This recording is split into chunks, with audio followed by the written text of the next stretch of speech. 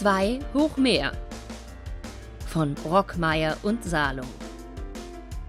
Innovation denken.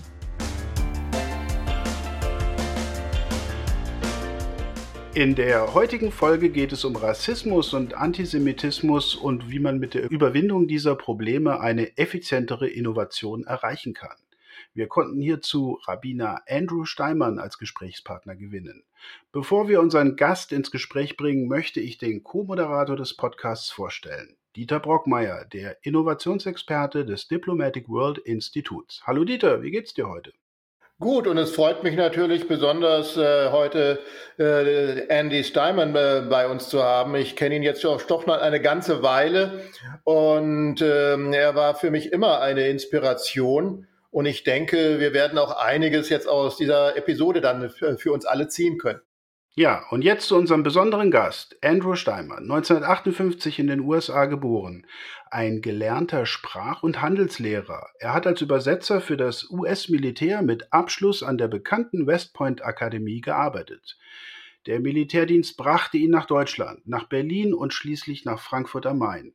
Mit bekannten deutschen Politikern ist er Taxi gefahren. Einer davon wurde später sogar Außenminister.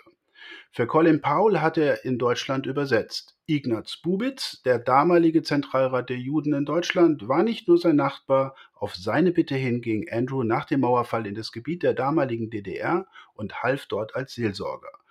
Heute findet Herr Steinmann seine Erfüllung in der Arbeit als Seelsorger im Auftrag der Budge-Stiftung in einem Altenwohnheim in Frankfurt am Main. Eine in Deutschland einzigartige Einrichtung für christlich-jüdischen Dialog. Hallo Andy, vielen Dank, dass wir dich heute im Podcast begrüßen dürfen. Wie geht's dir? Am liebsten gut, wie Ignaz Bubis immer sagte. Ja, am liebsten gut. Gerade habe ich es gesagt. Ja, dann haben wir das alle zusammen gesagt. Ja. Andy, was möchtest du deiner Vita anfügen? Naja, ich habe erstens mal, wenn man das mir so vorträgt, dann staune ich, ist das alles wirklich mein Leben? Also von meiner Warte aus gesehen war alles irgendwie langweilig sogar ab und zu. Aber wenn ich das so hinterher höre, dann denke ich mir, naja, ist doch okay, ne, rückblickend. Und es sind sogar 2 Außenminister, die ich dann auf die Art und Weise kennengelernt habe, noch zu einer Zeit, bevor sie Außenminister wurden. Und habe natürlich eine Menge andere Leute auch kennengelernt. Und wenn ich dann auch inspiriere, wie der Dieter sagt, dann Dieter, da sind diese Leute dann auch immer in meinem Gepäck mit dabei. Denn ich habe die Freude gehabt, mit ihnen mich immer austauschen zu können. Sehr gut. Zum eigentlichen heutigen Thema. Wie kommt es zu Rassismus und/oder Antisemitismus und wie grenzt du beides voneinander ab? Ja, für die Frage bin ich sehr dankbar, weil es sind tatsächlich 2 unterschiedliche Phänomene. Wie sie entstehen, da gibt es bestimmt Leute, die besser Bescheid wissen als ich. Aber mit dem Phänomen, sich herumzuschlagen, da bin ich auch schon ein Leben lang auch dabei. Das gehört auch mit in meine Vita. Und es gibt natürlich zwischen Rassismus und Antisemitismus Überschneidungen und sogar Kombinationen. Die berühmteste Kombination von beidem ist natürlich der Nationalsozialismus. Da wurde das Judentum zur Rasse erklärt. Nicht? Also das heißt, das Judentum ist eine Rasse und weil das eine schlechte Rasse ist, muss sie eben verschwinden. Und da können wir also sehen, wohin Rassismus führt. Wenn wir Rassismus sagen, dann stellen wir uns meistens vor, das ist also das gerichtet gegenüber Menschen mit dunkler Hautfarbe. Und da kann man natürlich auch sehen, wer das Ziel ist, nicht? Aber bei Antisemitismus ist es so, man sieht einem Juden nicht an, dass er Jude ist, auch wenn die Nationalsozialisten behauptet haben, dass es da Merkmale gibt und dann sind sie auch überall hingegangen und haben Schädelmessungen gemacht. Was ein Blödsinn. Und irgendwie haben sie auch, indem sie den gelben Stern eingeführt haben, sich selbst desavouiert, weil dann heißt es hier, daran kann man den Juden erkennen. Ja, wenn er nicht an der großen Nase zu erkennen ist und an den Segelohren, flache Stirn und so weiter, ja, woran denn sonst? Es stellte sich also heraus, das ist alles wirklich Blödsinn. Wir können aber auch einiges von diesem Blödsinn lernen. Und zwar nicht nur, wohin das führt, nämlich auch, dass wir sehr, sehr kritisch sein sollen gegenüber allem, wo es dann heißt, das ist aber Wissenschaft. wissenschaftlich. Denn Rassenkunde war ja eine hoch angesehene Wissenschaft, nicht nur im Nationalsozialismus, sondern schon auch davor im 19. Jahrhundert. Und auch der Rassismus wurde also sozusagen wissenschaftlich, die haben versucht, wissenschaftlich alles zu erklären. Da hat es geheißen, ja, das Gehirn eines durchschnittlichen Afrikaners wiegt weniger als eines durchschnittlichen Europäers. Also man hat versucht, das Ganze irgendwie, ist alles Quatsch. Und wenn man da wissenschaftlich herangeht, dann reicht es nicht aus, um eben sich der Sache zu nähern, sondern wir brauchen auch eine andere Ebene, und das ist die Ebene der, nicht nur der Wissenschaft, sondern eben auch die Ebene der Ratio und auch der Emotionen. Und sonst können wir die Sache, glaube ich, nicht angehen. Also die sind auch, jetzt leben wir momentan in einer Pandemie. Ich höre immer wieder, wie Antisemitismus zum Beispiel mit einem Virus verglichen wird. Der Vergleich ist eigentlich nicht schlecht, weil es gibt ja Mutanten. Während früher der Antisemitismus, sagen wir mal im Dritten Reich natürlich, rassisch bedingt war und davor war er religiös, haben wir auch einen wirtschaftlich argumentierenden Antisemitismus, und dann haben wir heute einen politisch argumentierenden Antisemitismus, und etwas, was alle diese Viren gemeinsam haben, der Virusstamm, ist derjenige, der antisemitisch ist oder meinetwegen auch rassistisch, der sieht sich unbedingt im Recht. Das heißt also, auch bei den Nationalsozialisten, die furchtbaren Sachen, die sie angestellt haben, haben sie als rechtmäßig betrachtet, weil sie haben sich immer auch als Opfer empfunden. Das heißt, die Nationalsozialisten haben sich als Opfer empfunden, die angegriffen werden, und deswegen müssen sie eben sich so verhalten, wie sie sich verhalten.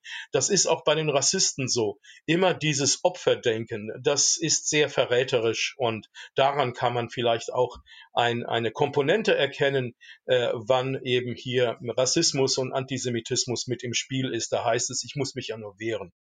Ja, dazu fällt mir ein, dass wir jetzt im Moment natürlich auch mit einer ziemlich massiven Spaltung der Gesellschaft konfrontiert sind. Die Leute sind verunsichert, auch einfach durch diesen ganzen Wandel, der auch technologisch, aber nicht nur technologisch auf sie zukommt. Auf der einen Seite natürlich das Internet haben als Plattform, und um festzustellen, ich bin ja nicht alleine mit meinen extremen Ansichten, und was natürlich erstmal alles doch extrem lauter macht und vernehmbarer macht. Und auf der anderen Seite haben wir natürlich auch dadurch, dass der Islam natürlich sehr stark antijüdisch argumentiert und antijüdisch ausgerichtet ist. Und das also ja als eins der Kernfeindbilder hat, obwohl es ja eine der Buchreligionen ist, also eigentlich geachtet sein müsste. Und dadurch, dass diese Leute ja auch hier so stark vertreten sind und hier so laut mit ihrem Antisemitismus auftreten, auf der einen Seite natürlich dann auch wieder die Schreier auf der anderen, auf der nationalistischen Seite stimulieren und sich das gegenseitig hochschaukelt, wobei man die Verantwortung jeweils dem anderen zuschustern kann. Das ist eine ganz unschöne, ungünstige Situation. Und da müssen wir halt auch Wege herausfinden, um praktisch wieder in den Dialog zu kommen. Ja, Dieter, also was du als unschöne Situation beschreibst, das sind ja mehrere Punkte, die du aufgezählt hast, und da würde ich gerne also auf alle zu sprechen kommen. Zunächst einmal mit einem Wort. Es geht hier auch um Verschwörungstheorien. Die haben etwas natürlich zu tun mit Kontrollverlust. Das heißt also, in dem Moment, wo jemand dieses Phänomen Kontrollverlust ausgesetzt fühlt, dann versucht er das natürlich irgendwie zu erklären. Und deswegen haben wir solche Erklärungsmuster. Da wird irgendwie das Anonyme versucht zu personifizieren. Da kann es heißen, der ist schuld. Das heißt also, dann ist die Situation, also ein Kontrollverlust, ist dann personifizierbar. Da kann man sagen, der hat mir die Kontrolle entzogen. Und das andere ist natürlich, das Anonyme wird personifiziert und das Abstrakte wird konkretisiert. Das war im Mittelalter nicht viel anders, als da auch eine große Seuche war. Und interessant ist, dass die Muster geblieben sind, auch in der hochtechnisierten Welt. Im Gegenteil, du hast es richtig erkannt, in der hochtechnisierten Welt leben die Leute erst recht in ihrer Blase. Im Mittelalter lebte man in einer Blase, weil man keinen Kontakt hatte irgendwie zu den Leuten im nächsten Dorf. Heute hat man kein Interesse mehr daran. Man lebt irgendwie in einem globalen Dorf der Meinung. Also ist klar, da können diese diese Verschwörungstheorien noch mehr wabern. Und man hat die sozialen Medien, ganz klar, Ja, meine ich ja, die natürlich halt richtig so als Megafon wirken. Naja klar, die Algorithmen sind ja auch so geschaltet, dass man sich immer wieder selbst auch bestätigt fühlt und die sind auch so geschaltet, damit die Anbieter auch etwas daran verdienen. Da kommt jetzt auch noch ein bisschen Kapitalismuskritik mit ins Bild, das ist klar. Und das Ende, der letzte Punkt, den du angesprochen hast, ist, es gibt diese unheiligen Allianzen. Die gibt es natürlich, aber hier möchte ich auch darauf hinweisen, dass wenn es zum Antisemitismus kommt, da haben wir die unheilige Allianz etwa von rechts und links, das ist auch sehr wichtig zu erwähnen, rechts und links, also im Extremen treffen sie sich. Da ist links dann auch heißt es dann Antizionismus. Nein, den Antizionismus, das ist ein Phänomen für sich. Der Antizionismus ist eine neue Form des Antisemitismus, der links eher zu verorten ist als rechts, aber das heißt nicht, dass es ihn rechts nicht gibt. Und auch natürlich auf der islamischen Seite, beziehungsweise ich will nicht sagen Islam, weil es geht hier nicht um die Religion, es geht auch um eine bestimmte arabische vor allem Kultur. Zum Beispiel in Nordafrika gab es nach der Gründung des Staates Israel gab es jüdische Flüchtlinge, die eben nach Israel dann eben geflohen sind und es gab eine ungefähr gleich große Zahl jüdischer Flüchtlinge aus nordafrikanischen, arabischen Ländern wie arabische Flüchtlinge aus dem Staat Israel. Das heißt also, das ist das sind vergessene Flüchtlinge. Wir werden noch auf Flüchtlinge vielleicht zu sprechen kommen im Einzelnen. Welche Flüchtlinge fallen auf, welche fallen nicht auf? Das ist auch interessant. Und welche nimmt man wahr, welche nimmt man nicht wahr? Und diese jüdischen Flüchtlinge aus Nordafrika sind im Bewusstsein, sagen wir mal, allgemein irgendwie nicht vorhanden, weil sie haben auf sich selbst irgendwie nicht groß aufmerksam machen wollen. Und das hat etwas zu tun mit der Überwindung von solchen Schicksalen. Und da sehen wir auch, auf der anderen Seite haben wir also auch die Leute, die von Rassismus und Antisemitismus als Objekt betroffen sind, also auch Juden. Und wir haben im Judentum jetzt eine neue Situation, nämlich ein und für alle Mal nach dem Holocaust ist da mehr oder weniger ein Konsens innerhalb des Judentums. Wir wollen keine Opfer mehr sein. Das heißt also, da wurde ein Staat gegründet und dieser Staat hat ein starkes Militär, wie wir alle wissen. Und da kann man auch sagen, das ist auch für Juden in aller Welt eine Art Rückversicherung und dann ist man kein Opfer mehr. Interessanterweise sind die Antisemiten immer wieder Opfer, weil sie sagen, wir müssen uns ja nur wehren gegen die Juden. Und das Ähnliche haben wir auch bei den Rassisten. Übrigens, das ist auch beim Sexismus nicht viel anders. Ja, das heißt also gleich, weil da irgendwelche Männer sich in ihrer Position bedroht fühlen, dann haben wir da eben den Sexismus da sehr oft. Und da haben auch schon seit einem halben Jahrhundert die Frauen angefangen, sich dagegen zu wehren. Und ich glaube, da sind wir erst am Anfang einer Entwicklung, die hoffentlich auch irgendwann einmal dazu führt, dass eben alle diese Verluste, das ist ja unser Thema heute, Effizienz, nicht? Also das heißt, da gehen Effizienzverluste für die gesamte Gesellschaft leider irgendwie verloren und also die Verluste gehen nicht verloren, sondern es kommt zu Effizienzverlusten und es wäre sehr viel klüger als gesamtgesellschaftlich, wenn es diese Verluste nicht gäbe. Wie siehst du die Flüchtlingssituation, die wir aktuell und in den letzten Jahren in Deutschland erleben? Ja, die Frage ist sehr interessant formuliert, nämlich wie sehe ich sie? Das heißt also, ich sehe erst einmal das, was ich sehen kann. Wir haben ja moderne Medien und da ist auch von den Medien eine Vorauswahl. Das ist keine Medienschelte.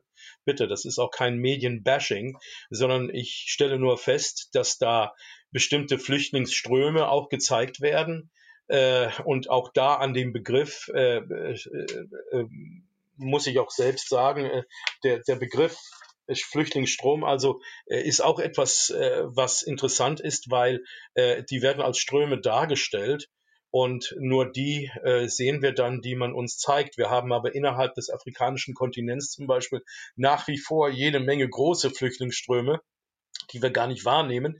Und die haben wir die ganzen Jahrzehnte vorher auch nicht wahrgenommen. Und jetzt kommt's, weil ein nordafrikanischer Riegel, vor allem in Libyen, bestand. Das heißt also, auf dem afrikanischen Kontinent ist in Nordafrika ist der größte Rassismus überhaupt, den man sich vorstellen kann. Unter dem Regime von Gaddafi wurde zum Beispiel jeder, der der einfach zu viel Pigmentierung hatte, konnte auf offener Straße in Südlibyen einfach auf der Straße erschlagen werden, ohne Konsequenzen, weil da eben der Rassismus derartig stark war gegenüber alles, was aus dem südlicheren Afrika kommt. Und dieser Gaddafi war dann eben der Riegel, den wir hatten hier zu Europa. Und wenn man sich fragt, wie konnte dann so ein Despot dort überhaupt jahrelang, jahrzehntelang herrschen, dann deswegen, weil er uns nützlich war. Das heißt also, solange er da war, gab es diese Flüchtlingsströme nicht.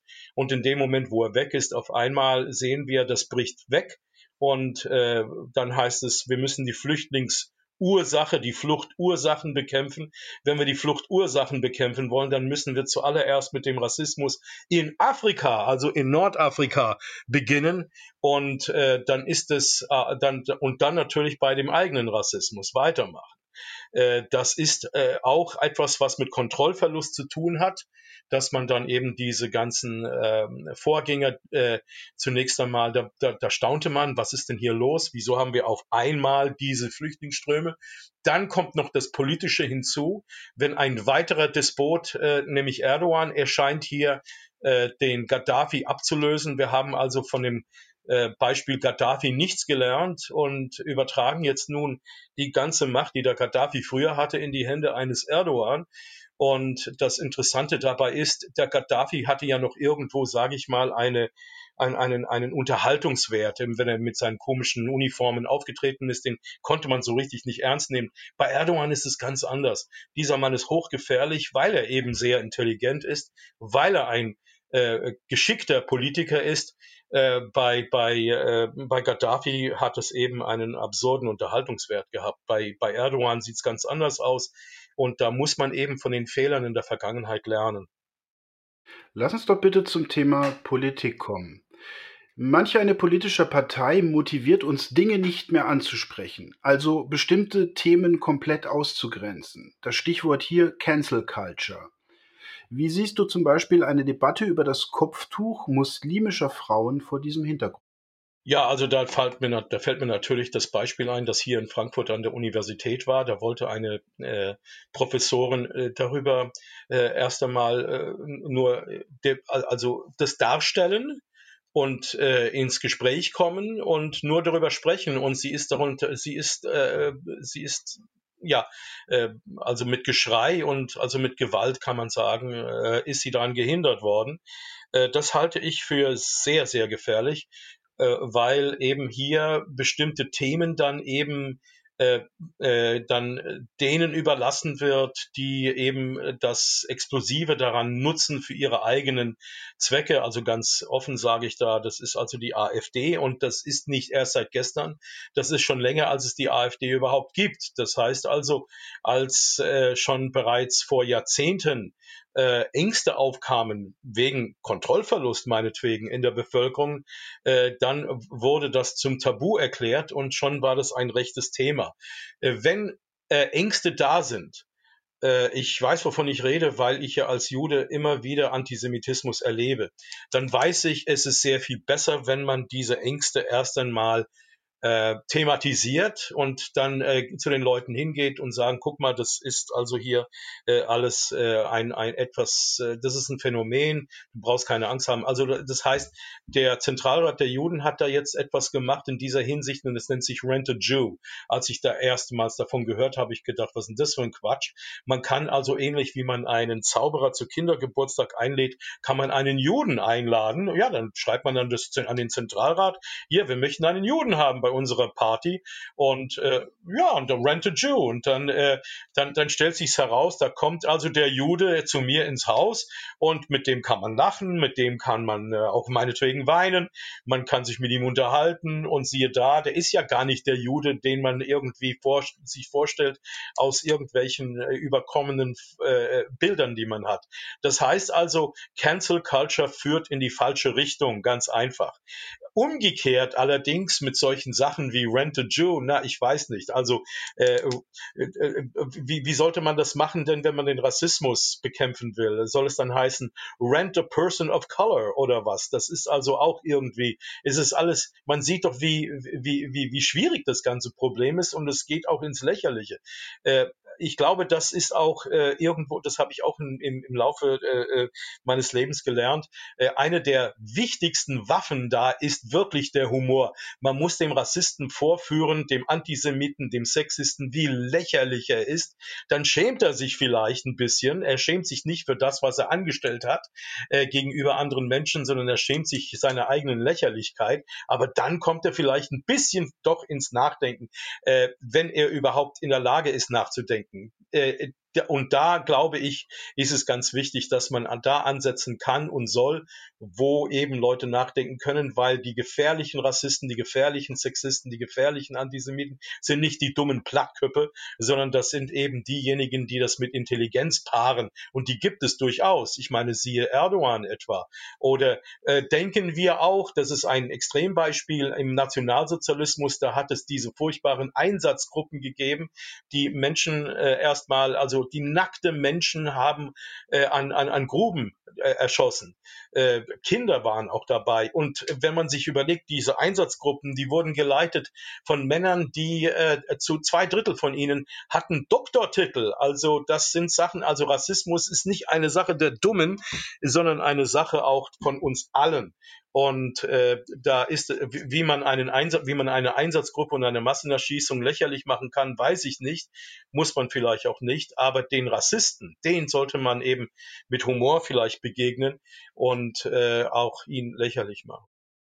Da gibt es diesen wunderschönen Film von Benigni, wo er seinen Sohn im Konzentrationslager aufmuntert. Und ich glaube, ihm ist es tatsächlich an der Stelle genau das gelungen, ein Stück weit, dass er genau die Situation mit Humor nochmal überdeutlich gemacht hat. Ja, aber Dieter, weißt du, als der Film herauskam, da wurde er überall wirklich sehr groß begrüßt. Und der hat sogar noch, ich glaube, sogar 3 Oscar bekommen. Und in Deutschland hieß es zuerst einmal, darf man das? Ja, also etwas Ähnliches hatten wir ja auch bei einem anderen Film, der ähnlich ist, Der Zug des Lebens, wo wir sehen, also da ist in einem Dorf, sind Juden auf die Idee gekommen, wir deportieren uns selbst, da kommen die Nazis nicht drauf. Also das war übrigens ein Low-Budget-Film. Aber das alles ist auch mit der Literatur, die wir kennen seit dem Tagebuch von Anne Frank, damit verbunden, dass man hier auch, und das ist ein ganz wichtiger Punkt, die Emotionen eben anspricht. Also nicht nur die Ratio, sondern die Emotionen. Und da kommt auch das Heim, wo ich tätig bin, ins Spiel, weil wir haben auch immer wieder auch Zeitzeugengespräche gehabt mit den Zeitzeugen und wir haben darauf hingewiesen, dass es wichtig ist für Schüler und für Studenten, für junge Leute allgemein, nicht nur hier in Büchern etwas zu lesen, sondern auch mit einem Menschen in seinem Gesicht etwas zu erleben. Und die emotionale Ebene ist sehr, sehr wichtig, weil wenn ich eine Zahl höre, es wurden 6 Millionen Menschen systematisch, fabrikmäßig ermordet, dann ist das zunächst einmal sehr abstrakt. Wenn ich aber einen Menschen begegne, der also das erlebt hat, dann ist das ganz was anderes. Und inzwischen haben wir ja auch schon die zweite Generation. Elie Wiesel, ein Überlebender, der auch den Nobelpreis bekommen hat, der hat gemeint, wer einen Zeitzeugen erlebt, wird selbst zum Zeitzeugen. Das kann ich nur unterschreiben. Denn irgendwie fühle ich mich verpflichtet, das auch weiterzugeben, was ich in den Jahren hier gelernt habe im Umgang mit Überlebenden. Aber auch aus der eigenen Biografie heraus. Ich bin nämlich in den USA geboren, weil meine Eltern irgendwo hinflüchten mussten und gehöre zu den wenigen Remigranten. Also wir sind dann zurückgekehrt. Und trotzdem stelle ich fest, ich habe hier also immer noch die Situation, wo ich öfters mal mich fast erklären muss oder fast rechtfertigen muss, warum ich überhaupt hier lebe. Und dann bringe ich ein sehr dummes Argument mit ins Spiel, nämlich auf väterlicher Seite lässt sich meine Familie zurückverfolgen bis ins 14. Jahrhundert. Das sollte doch gar kein Argument sein. Das ist doch Quatsch. Warum mache ich dann sowas? Das sind dann eben auch bei mir alte Reflexe. Und damit will ich versuchen, irgendwie darauf hinzuweisen, ich habe auch ein Recht, hier zu sein. Wir feiern jetzt im Moment in diesem Jahr 1700 Jahre Juden in Deutschland, heißt es, ein Riesenfehler. Nicht, dass man es feiert, sondern dieser Titel, weil 1700 Jahre, so lange leben Juden hier, aber Deutschland hat es vor 1700 Jahren nicht gegeben. Also hier haben wir etwas ganz Interessantes, nämlich es gab hier Juden, bevor es hier Deutschland gab. Und die Kulturlandschaft Deutschland wurde geprägt von Anfang an mit von Juden. Das heißt also, die Juden waren sogar hier, bevor es diese Kulturlandschaft gab, bevor es diesen Anfang gegeben hat, waren Juden mit dabei, diese Kulturlandschaft mitzuprägen. Und trotzdem werden sie in dieser Kulturlandschaft bis heute als Fremdkörper angesehen. Und jetzt haben wir sogar noch ein neues Phänomen, nämlich nicht den Antisemitismus trotz Auschwitz, sondern wegen Auschwitz. Das habe ich auch immer wieder erlebt. Und das wird auch belegt durch Umfragen, wenn es dann heißt, nutzen Juden den Holocaust aus, um zum Beispiel Wiedergutmachungen zu bekommen. Und auch junge Leute kreuzen da eben Ja an zu einem erschreckenden Anteil. Das sind also alles Phänomene, die da zeigen, es hat sich im Prinzip, also dieses Virus ist immer noch da, es hat sich da nichts verändert im Virusstamm. Ja, kommen wir zum nächsten Thema, der Gendergerechtigkeit. Hast du dein Sternchen schon gesetzt? Damit meine ich natürlich die einhergehende Erneuerung der Sprache in Schriftform im Zuge der Gendergerechtigkeit. Ja, also zunächst einmal, die ärgert mich. Und die ärgert mich aus einem sehr profanen Grund zunächst einmal, weil ich habe auch ab und zu mal, publiziere ich auch. Und dann wird dann von der Redaktion immer alles gendergerecht dann eben aufgearbeitet. Und damit dann eben der Artikel dann passt, muss dann eben dafür am Ende bei einem Artikel von 4000 Zeichen fällt eventuell ein ganzer Absatz deswegen weg. Also das ist ineffizient. Punkt. Das ist ineffizient. Und das ist das eine. Das andere ist bei Jüdinnen und Juden. Also wie lächerlich das ist, sehen wir an zwei Sachen. Also erst einmal, neulich hat es eine Diskussion in München darüber gegeben, als bei einer Gedenkveranstaltung über den 9. November, also über die Kristallnacht, hat es geheißen, da wurden Jüdinnen und Juden nach Dachau verschleppt. Und das Interessante ist, es wurden nur Männer verhaftet. Es wurden tatsächlich nur jüdische Männer verhaftet, also Juden und nicht auch noch Jüdinnen. Aber man hat dann angefangen hier zu gendern und deswegen die ganze geschichtliche, den geschichtlichen Zusammenhang hat man da also verfälscht. Und das ist ein Beispiel. Und es gab dazu wenigstens eine interessante Diskussion. Und im Laufe dieser Diskussion gab es einige Stimmen, wo ich mich anschließe. Und da komme ich direkt auf das Sternchen zu sprechen, weil es geheißen hat, Sterne mussten wir doch schon mal tragen, warum tun wir das jetzt schon wieder? Und das, glaube ich, bringt es sehr auf den Punkt. Also man kann gerne drauf verzichten. Eine Kleinigkeit noch nebenbei. Meine 10-jährige Tochter hat mich neulich gefragt bei der ganzen Diskussion um die Kanzlerkandidatur, kann denn auch ein Mann Kanzlerin werden? Das war ganz lustig, weil meine Frau und ich, wir haben dann sofort gesagt, Kanzlerin kann ein Mann nicht werden, aber ein Mann kann auch Kanzler werden. Ja, geht das? Ja, also das heißt, wir sehen, es führt einfach, ist es eine Verschwendung an Energie, ist es wozu, frage ich mich da. Und interessanterweise ist das auch, wenn man das in den Feuilletons-Seiten betrachtet, da ist auch eine Mehrheit irgendwie dagegen und trotzdem macht man das. Warum? Ich sehe das eigentlich ein bisschen entspannter, weil politische Sprache oder ideologisch eingeführte Sprache hat sich nie gehalten. Warum? Ja. Aus einem ganz einfachen Grund. Wir neigen dazu, Sprache zu vereinfachen. Also genau diesen Aspekt der Ineffizienz, den du anführst. Ja, das ist eine Mode, da gebe ich dir recht. Es wird sich mit der Zeit wieder verschleifen, ganz automatisch. Das Einzige, was ich also mir vorstellen kann, ist, so wie das ist, dass das Sternchen beziehungsweise die Pause beim Sprechen wegfällt und wir dann am Ende halt die weibliche Form als die allgemeine Form haben. Das passt ja auch zu der allgemeinen Diskussion, was Gleichstellung angeht.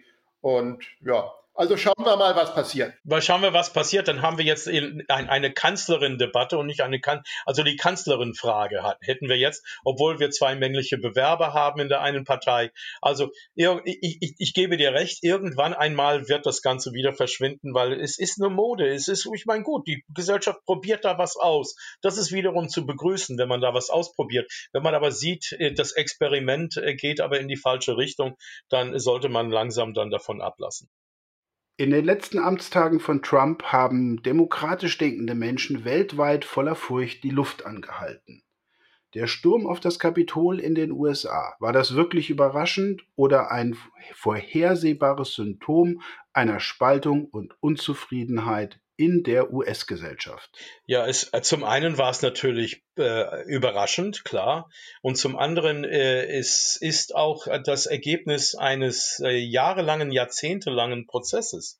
Das stimmt, auf jeden Fall. Ich habe noch in meiner eigenen Jugend vielleicht die Anfänge davon erlebt, als ich zur Schule gegangen bin, weil damals gab es ein Programm, welches der Senator Kennedy eingeführt hat, also der jüngere Bruder von dem erschossenen Präsidenten, und das nannte sich Busing. Man hat also versucht, mit Bussen war das, deswegen Busing, Kinder aus schlecht ausgestatteten Gegenden in besser ausgestatteten Gegenden, also was die Schulen betreffen, zu bringen und umgekehrt.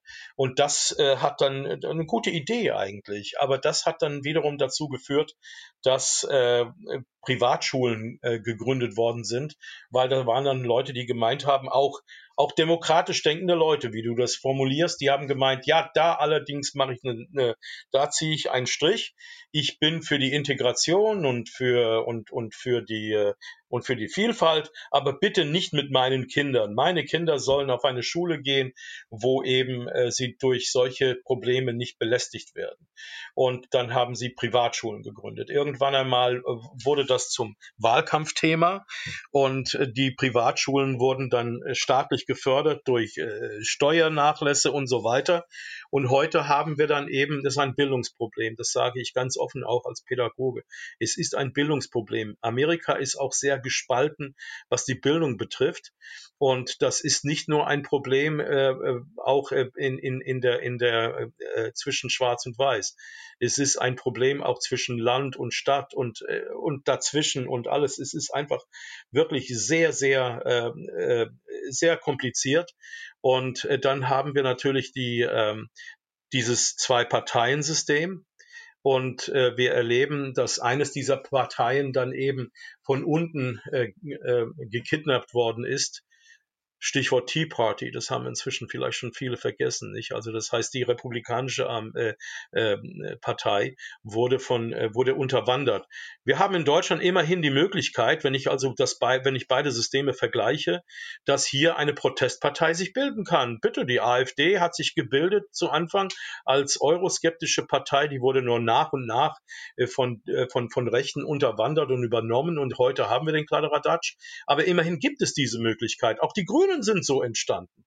In den USA gibt es diese Möglichkeit gar nicht, sondern da muss man in eine Partei hineingehen und die Partei übernehmen. Und so gesehen war das mehr oder weniger System.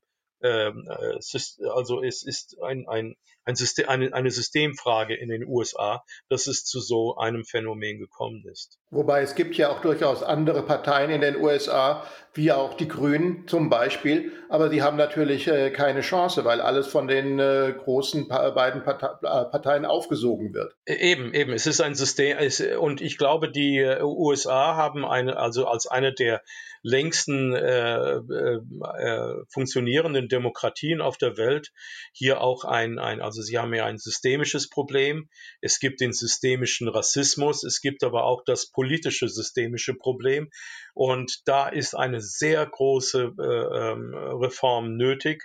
Aber ich staune, dass niemand auf die Art und Weise, sagen wir mal, benennt. Und es geht nicht nur um Amerika. Ich meine, es geht um Amerika verliert auch seine Führungsmacht innerhalb der westlichen Welt zumindest. Und wenn dann einer hergeht und sagt, Make America Great Again, dann hat er Amerika eigentlich jetzt in die Bedeutungslosigkeit damit geführt. Also das heißt, ein richtiger patriotischer Amerikaner müsste jetzt sagen, wir müssen uns reformieren, sonst verlieren wir die Stellung in der Welt, die wir haben. Und das würde dann bedeuten, dass wir ein asiatisches Jahrhundert vor uns haben, was ja auch in Ordnung ist. Aber es ist wichtig für Amerika, hier irgendwie eine Rolle weiter zu spielen. Das verspielen wir. Du bist in den USA geboren und lebst schon lange in Deutschland. Wo betrachtest du deine Heimat? Ich bin in Frankfurt zu Hause und hier sehr glücklich. Na, das freut uns doch. Und ja, wenn dann die Situation es wieder zulässt, freue ich mich, dass wir uns dann auch mal wieder persönlich begegnen können. Ja, das auf jeden Fall. Meine Kinder sind hier geboren und da bin ich ja sozusagen, ich bin Beute-Frankfurter. Das war Rabbiner Andrew Steinmann. Danke für das interessante Gespräch, Andy. Ja, mir hat's Spaß gemacht. Danke. 2 hoch mehr von Brockmeier und Salung. Innovation denken.